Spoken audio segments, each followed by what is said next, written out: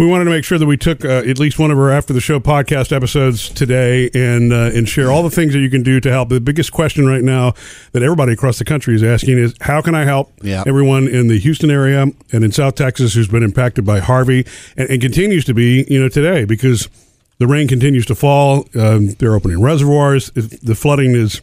You've seen it. Horrible. It's epic. It's catastrophic. The word's massive and epic, and it's true. And so, unfortunately, there are a lot of people, across the country who are familiar with, flooding over the past year. In fact, I think Texas, didn't they have something they called the Tax Day flood, or it was something that happened last year in the Houston area that was certainly not on this level, but it was it was terrible flooding. So we just kind of wanted to go back through again. If you want to help, there are a couple of different ways to do this, and I thought this was interesting when I read it. Charities in a time of crisis where you have so many people who are needing support at once, and where the charities themselves are kind of inundated. Some of them may be underwater themselves.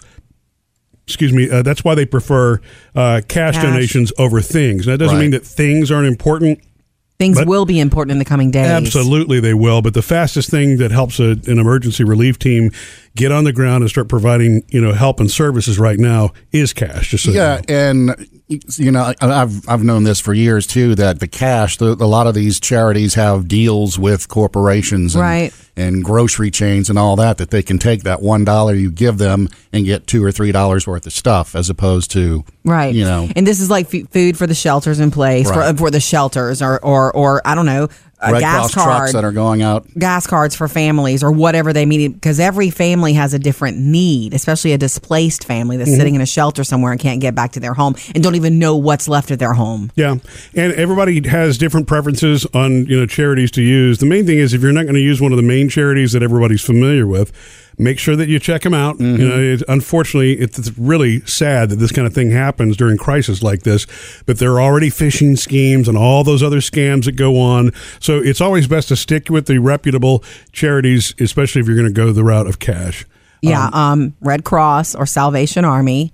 1-800-SAL-ARMY, SALARMY for that phone number. You can also text a $10 donation to the Texas Gulf Coast chapter of the American Red Cross by texting Harvey to 90999. It's a quick $10 donation. And if everybody does that, that's a massive amount of support that's needed. By the way, Jody, the Salvation Army's also set up their own texting right now, too. You can text the word STORM to 51555, and it kind of works the same way as the Red Cross. Right. And we've got a few more of those. If you can't keep up with them, we've got them all for you at murphysamandjody.com. The Houston United Way also set up the same thing, where you text UW Flood to 41444. So that's a lot of information to try to remember, but we've got one place for you, that we've got all these links set up.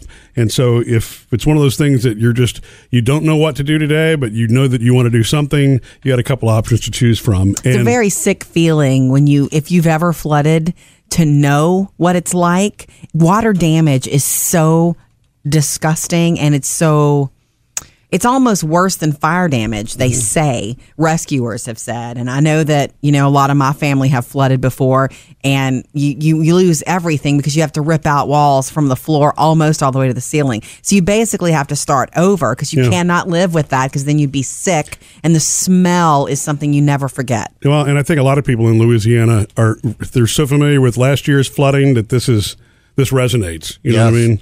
You get it. It's also time to return the favor, because Louisiana had a lot of help from Texas last year. Yep. So true. We did post a list at murphysamandjody.com and on our social media pages of things to donate for in the coming days. If you want to donate anything now, it's, monetary donations are most needed, like you guys were saying. But if you do, think about the water bottles and diapers and clothing. People who lost everything don't have new clothing for their children or won't in the coming days. So, well, and a lot of those shelters are going to need those supplies also. The little handy list of the most important items, along with if you want to do cash donations, you can make the choice that works best for you. But if you're looking for how to help with Harvey, we've got all those links at murphysamandjody.com.